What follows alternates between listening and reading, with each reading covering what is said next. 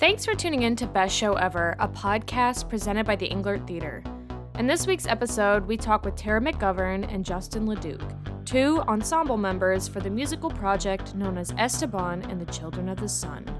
We also hear from Jen Knights, Marketing and Community Engagement Specialist for the School of Social Work, and the host of their new podcast, Wild Bill's Cup of Social Justice. But first, we have a quick announcement. The Englert family is once again expanding. We're seeking candidates for 3 key positions in our organization, including a senior programming manager, a marketing manager, and a membership coordinator. Join us in our mission of activating positive community growth through the arts and apply today.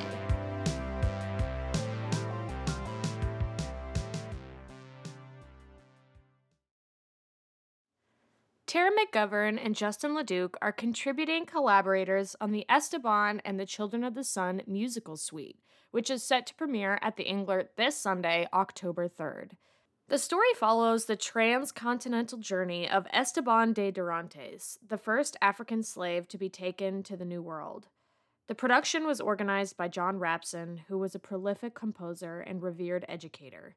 Esteban was his final musical project. Tara and Justin, thank you so much for being here today for an early edition of the Best Show Ever podcast. So appreciate you two. Thank you, Ellie, for having us. Yeah, thanks for having us.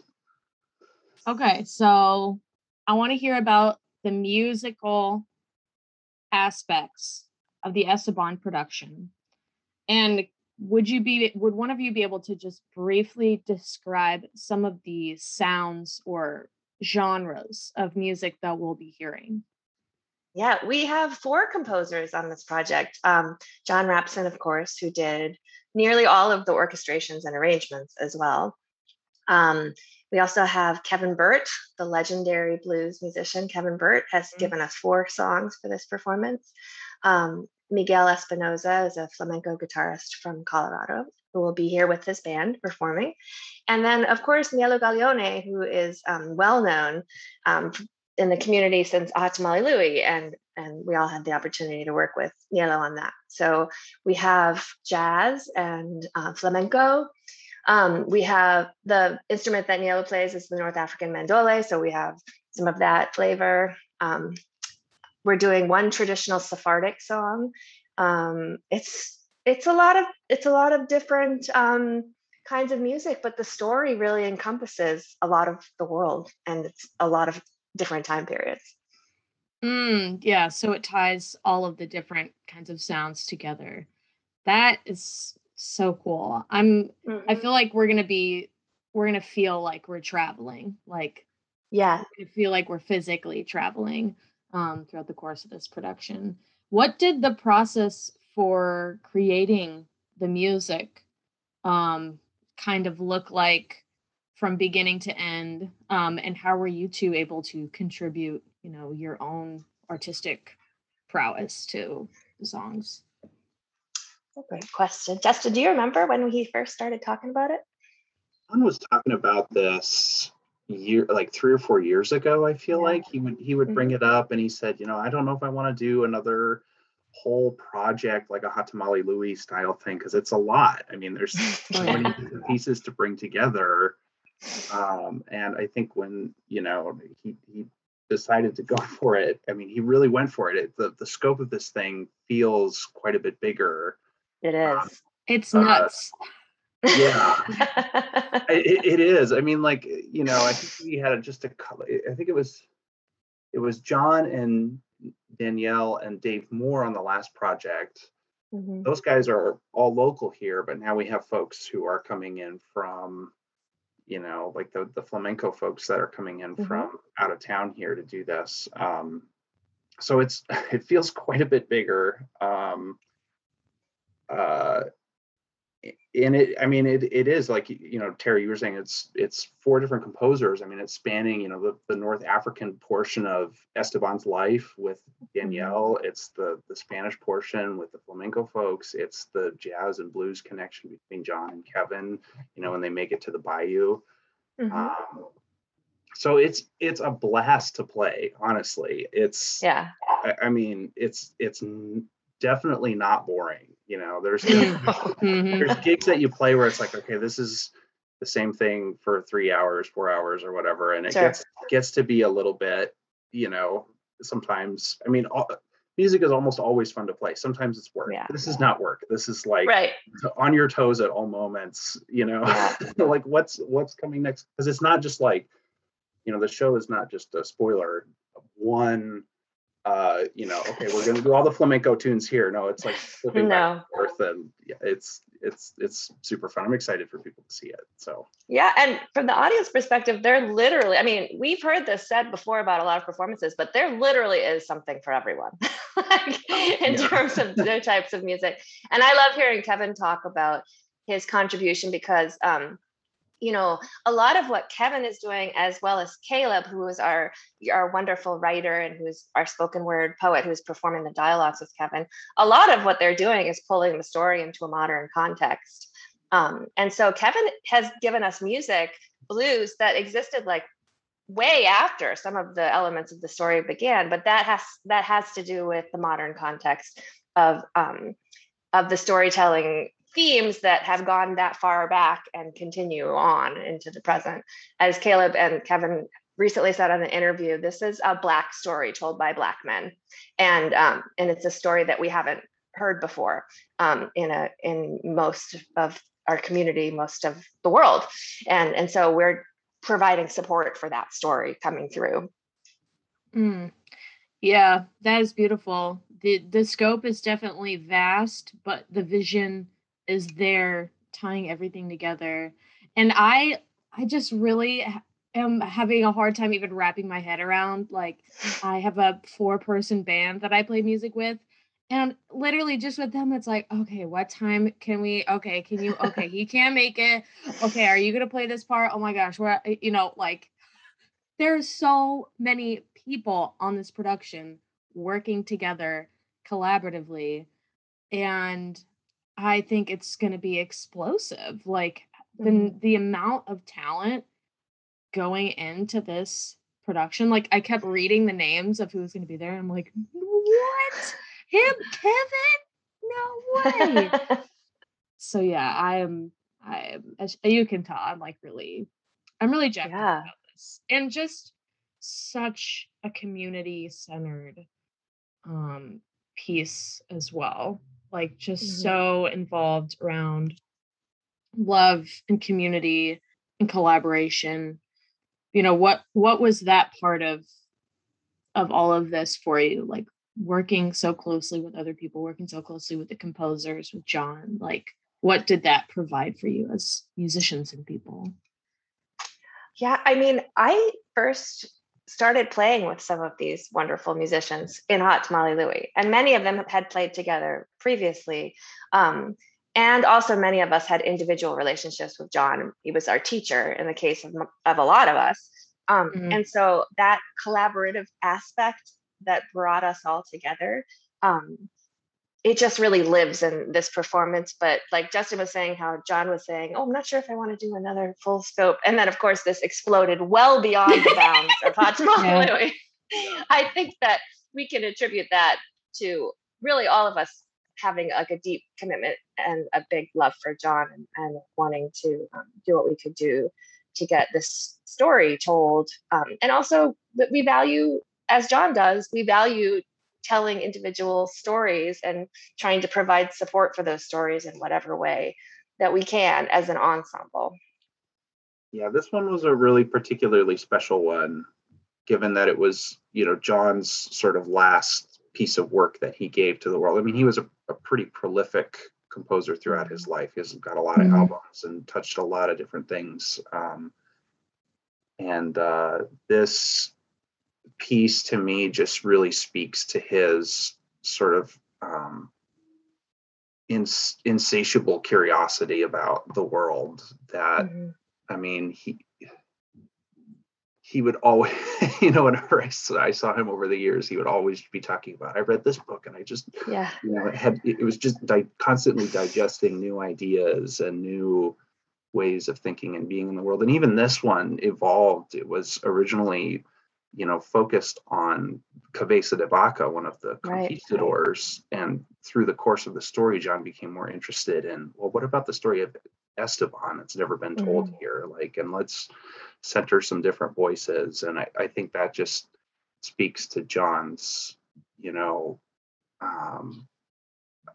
humility and compassion and that curiosity. So it all comes out in the music, and it's special to be a part of it, given that John, I wish John could be here to see it, but we're going to do our best to give it what it deserves. So yeah, I love, Justin, like that you said curiosity, because I feel like when I'm thinking about, like, I've had a lot of questions asked of me, like, what is John's legacy, and how are we carrying that forward? And I feel like John, for me, both as a teacher and also as a friend, and I feel like he really approached the world with that curiosity and kindness at times that many of us would be approaching the world with fear. And so I think that curiosity, like, that really speaks to me when I hear you say curiosity, because I feel like just John was really interested in individual stories, and he was really interested in people's lives. And I just think that we could all be better served by approaching things that we don't understand with curiosity and kindness, as opposed to approaching things that we don't understand yet with fear or discomfort. Yeah, that's a great takeaway, a great lesson to be learned. Okay, last, request.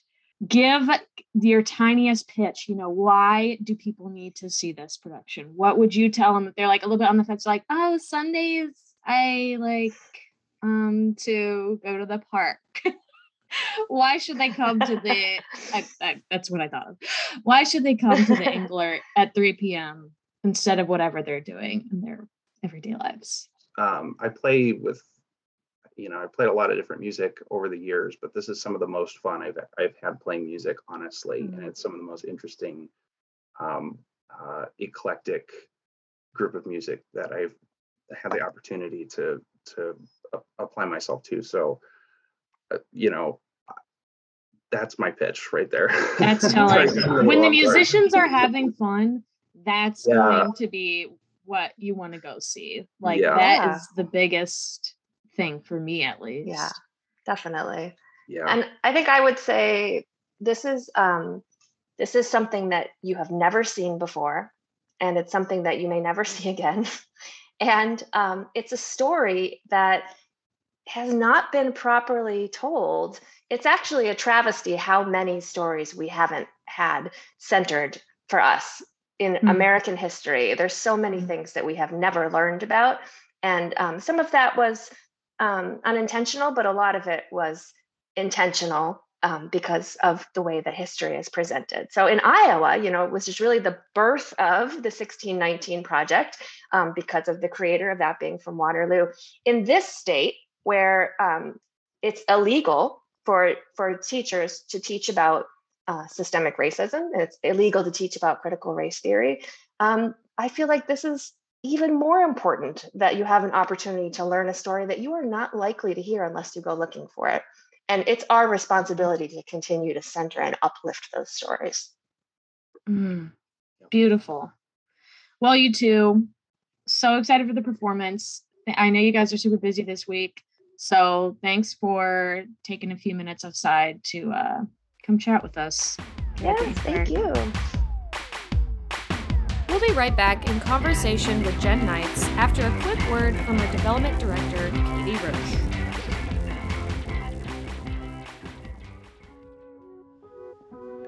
Did you know that you could be promoting your business, organization, or event to Best Show Ever podcast listeners by placing an ad here on the show?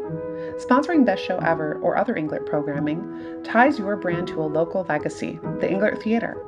And your support of the Englert now means more than ever before.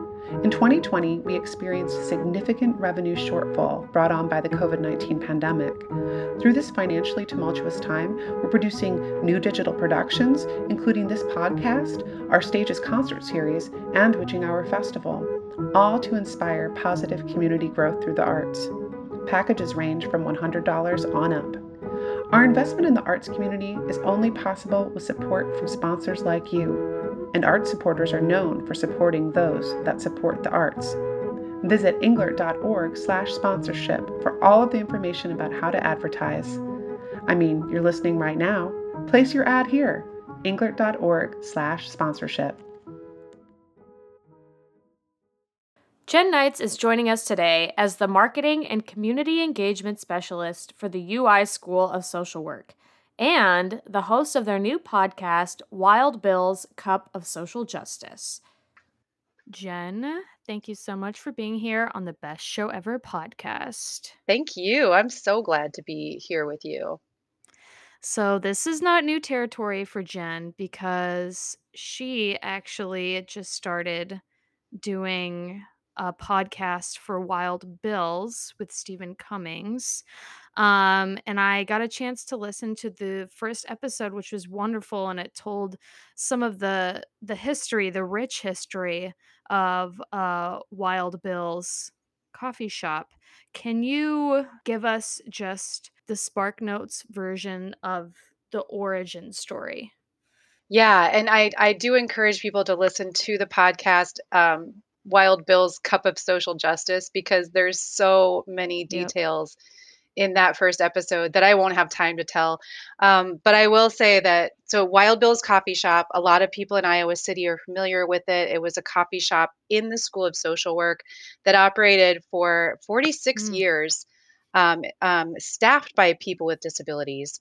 And when it first began in 1975, it was actually created by the then director of the school, Tom Walls, in part to give a job to this man, Bill Sachter, who was a man with an intellectual disability, who was his guardian was on staff at the School of Social Work, and that staff member Barry Morrow, like, kind of needed something worthwhile for Bill to do, for one thing.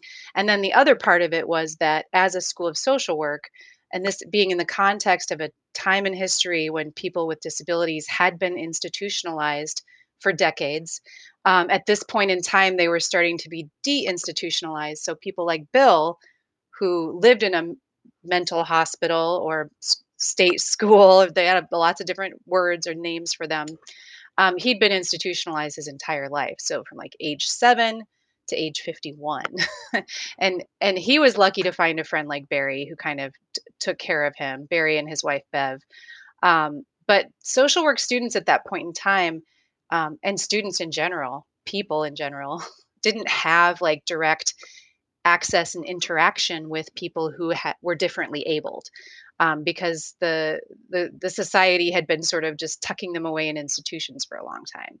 So for social work students who were learning how to be social workers, how to be professionals assisting others, this was actually a learning lab where they could have real interactions with a person who had disability and kind of get some experience in that area. And over the years, after Bill died, he died in 1983, so it really was just a kind of a short window of time when it was Bill himself running Wild Bills. But we then ended up employing person after person with disabilities, and by the time we stopped having a coffee shop, which I'm sure we'll talk about, um, we had, I think it was 13 employees who would come in and work like a shift a week, or sometimes be backups or subs, but all different kinds of disabilities. So some were intellectual, some were physical, some were both. Just a wide range of folks with different kinds of things going Mhm. on. And from Mhm. my experience with Wild Bills when I first came to Iowa City, I mean, it just seemed to really expand itself into being just a cultural hub in general. Like there were arts gatherings, performances, activist meetings, like all sorts of things were happening Mhm. in that Mhm. space. And then you could also get a nice milkshake or a cup of Yeah. coffee while you're there. Um, Yeah, there were many iterations over the years. Lots of people had great ideas that they tried out. Some worked, some didn't. Um, Overall, we're actually retaining quite a lot of that history, that cultural history of Wild Bill's being a gathering place, being a place for people to get together and work on projects. And in particular, right now, we're really focusing all of that on the idea of advancing social justice through social work and the helping professions. So beyond just the scope of disability, which has been sort of the specialty of Wild Bills for a long time, we're also really trying to expand on our vision statement in the School of Social Work, which is making social justice work. mm, Um, so it's really all about sort of hands-on learning. It's still considered to be a learning lab, but it's really focused on real life application of social work concepts to promote social justice. There's a huge range of things that that can encompass, and we're still figuring that mhm. out. We actually invite members of the community, not just social work students and faculty and staff, but just all kinds of people who are interested in social justice to get involved with what we're doing. What does the current iteration of Wild Bills look like? Yeah, so the physical space is pretty much the same right now as it would have been if you had come in before the pandemic closed the coffee shop back in 2020. So it's a former kindergarten classroom from back when North Hall was an elementary school and frankly a learning lab for College of Education students learning to be teachers. Um, and so the only thing that's different at this point physically is that we're no longer making and selling coffee and food. Um, so we still have kind of the mismatched tables and chairs. We're getting rid of the noisy cooler that has been in there for a long time because we're actually using it as a classroom now for. We're starting with a social work skills lab that's actually taking place in there every week. But we're also kind of reaching out to student groups like the University of Iowa Students for Disabilities Awareness and Advocacy, which is also called USTA. They had a gathering in our space last week, and we're inviting them to come and like meet there regularly. Groups like that. But we're also this is the thing that I'm super excited about because this podcast that you Mhm. mentioned that we have started, cupofjustice.org is where to find it. Also on all the other streaming platforms. So we have actually put together sort of a collection of various pieces of equipment that we're using to record the podcast now. But our goal is to actually create a recording studio that's sort of a push button thing where social work students and other folks can actually sign up to use it and access it themselves. So that's sort of part of our long range goals. We're looking for funding for that. We're kind of planning out what all the pieces of equipment are that we still need to get and curious about if we can set up a like a booth, where it's actually soundproof instead of doing the closet thing or ultimately we want to do a recording studio in Wild Bills that will be accessible to other people who are working on podcasts that have to do with social justice or video vlogs or interviews for classes. And we are aiming to really tie it in with the curriculum for social work students as Mm. well.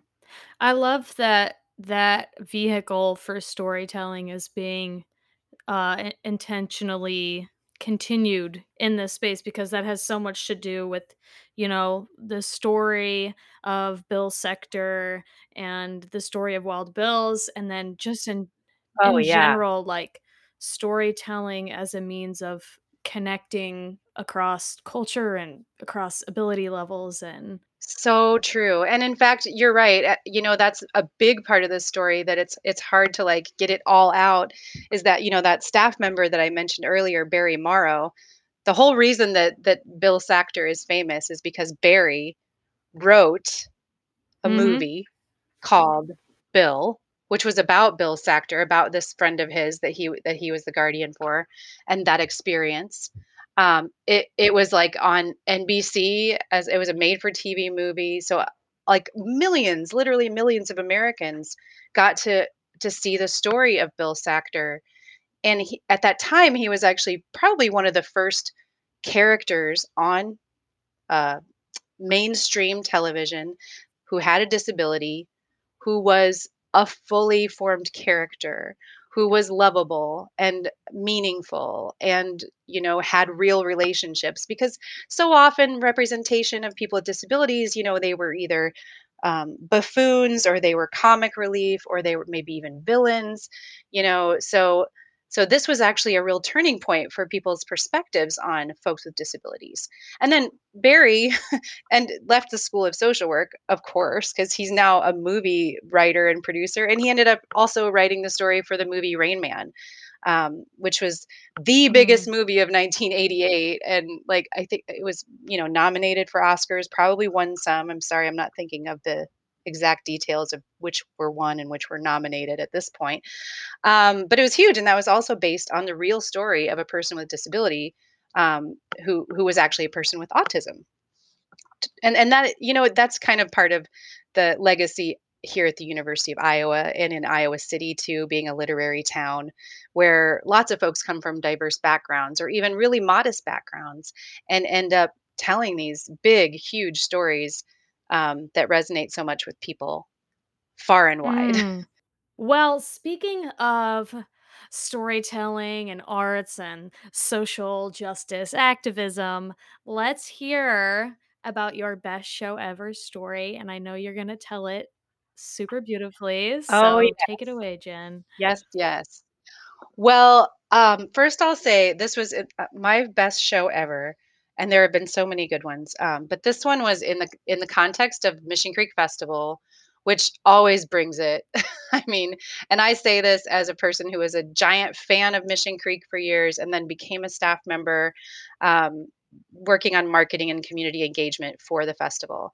But so over the years, so I have two kids. When I started going to Mission Creek, my kids were little, like really little. Years later, as they got older, I finally started being able to bring my kids along to some of these shows. And there's always quite a range. Some of the things I would never bring my kid to. Gabe's show at midnight or 1 a.m. No, but this one show was Jamila Woods, and she had Psalm 1 opening for her. And another artist who performed with Psalm 1, whose name I'm not remembering right this minute, but they kind of performed as a duo. The thing that I'm getting at is I brought my daughter with me. And partially, this was in 2018. So we were kind of in the thick of a really dark time, I think, for women. It felt like that to me, honestly, after Trump was elected, and there was so much in the press and in current events, where women were just continuing to be not heard and demeaned and belittled. And I can think of the Brett Kavanaugh Supreme Court confirmations, or I was very disappointed that we would both elect a president and confirm a Supreme Court justice who were known sexual assault perpetrators. But I saw the lineup on this show and I was like, these are powerful, strong women who are using their voices for good to not only demand social justice, but also to celebrate life as a woman, to be fully human, fully sexual, and fully feeling in their emotions. Like I think about the song "Holy" by Jamila Woods, which says, I'm not lonely, I'm alone, and I'm wholly on my own. And I was like, this is what I want my daughter to see in the world, despite all this darkness around us that's going on. So I brought her, and some of my other girlfriends actually brought their daughters who were around the same age, like 10 years old, 10 and a half. And it was like kind of an early Sunday show, I think, at the Englert. So, which often are the Mission Creek shows that are a little more accessible to a wider range of the family Mhm. members. Um, so we brought our girls, and they were dancing up front, and the artists actually at times would interact with them directly, say, "Hey girls, look at you," like they were so welcoming in that space. And there were some parts that were like suggestive and sexual. And I remember that my first instinct, and part of this is just because of the way that I was raised in America as a Mhm. girl, to like be ashamed about sexuality and to like feel like I shouldn't be watching that or like kids shouldn't see anything like that. We're not talking about like anything explicit or graphic really, but I had a reaction to it. And I was like, oh, I don't know. Maybe we shouldn't have brought these children. And then kind of looked to my left and right, these like little girls at my shoulder height or whatever. And their eyes were just glowing and they were like just soaking up this energy. And there was so much joy in the room. Hmm. And I was like, this is actually what we should be teaching girls. We should be teaching them to be fully expressive and fully human and fully inhabiting their bodies and their sexuality and their feelings. So I talked myself back from the edge. It only took me like 2.5 seconds, right? But I just had that gut reaction. And I have always, ever since that moment, just been so proud that we took our girls to see that and that they got so much joy out of it. And then some of the gals the little girls had to leave earlier than the rest of us big girls. And I think a couple of the dads came and like collected the little ones, and even as they were leaving, Jamila was made it a point to say goodbye to them from the stage because she had seen them and had really enjoyed having them there in her artistic space. Excellent performers also, yes, but it was like the experience of sharing that with my daughter and my women friends, like in community, that made it such an amazing experience. Jamila. Yes, thank you, Gotta Jamila. see her. Go listen to her right now. I feel like I maybe sort of saw her just by your wonderful description. So I must thank you for that and for talking about Wild Bills with us, sharing a little bit of that story, and doing some extra podcasting today. Really appreciate it. Oh, it's my pleasure.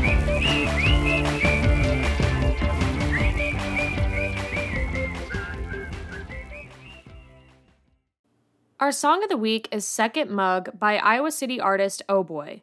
Oh Boy is a producer and composer among many other artistic mediums. The song comes from his 2019 album, Be-Think, and can be found wherever you stream music. Here it is, Second Mug by Oh Boy.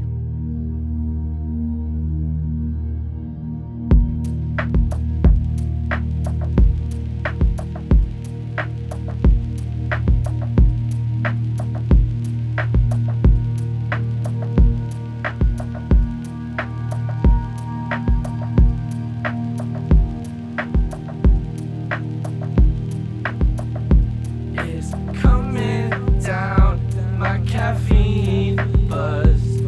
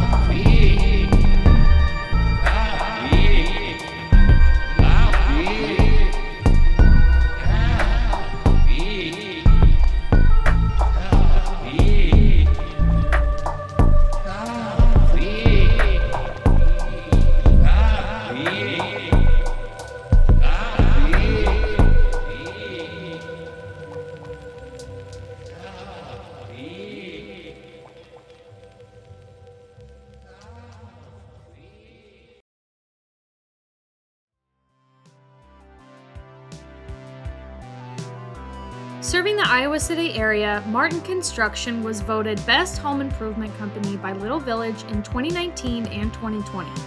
Martin Construction is here to improve your home and lifestyle, incorporating the best design, products, workmanship, service, and trade partners, and with the lowest impact on your personal and global environment.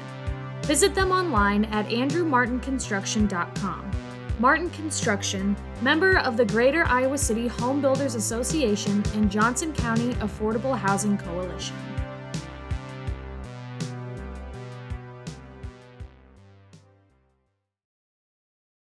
Support for this podcast comes from Friends of the Englert. To learn more, visit englert.org/friends. Ongoing support provided by the National Endowment for the Arts and the Iowa Arts Council, a division of the Iowa Department of Cultural Affairs, and by the United States Regional Arts Resilience Fund. Phase 1 is an initiative of Arts Midwest and its peer United States regional arts organizations, made possible by the Andrew W. Mellon Foundation.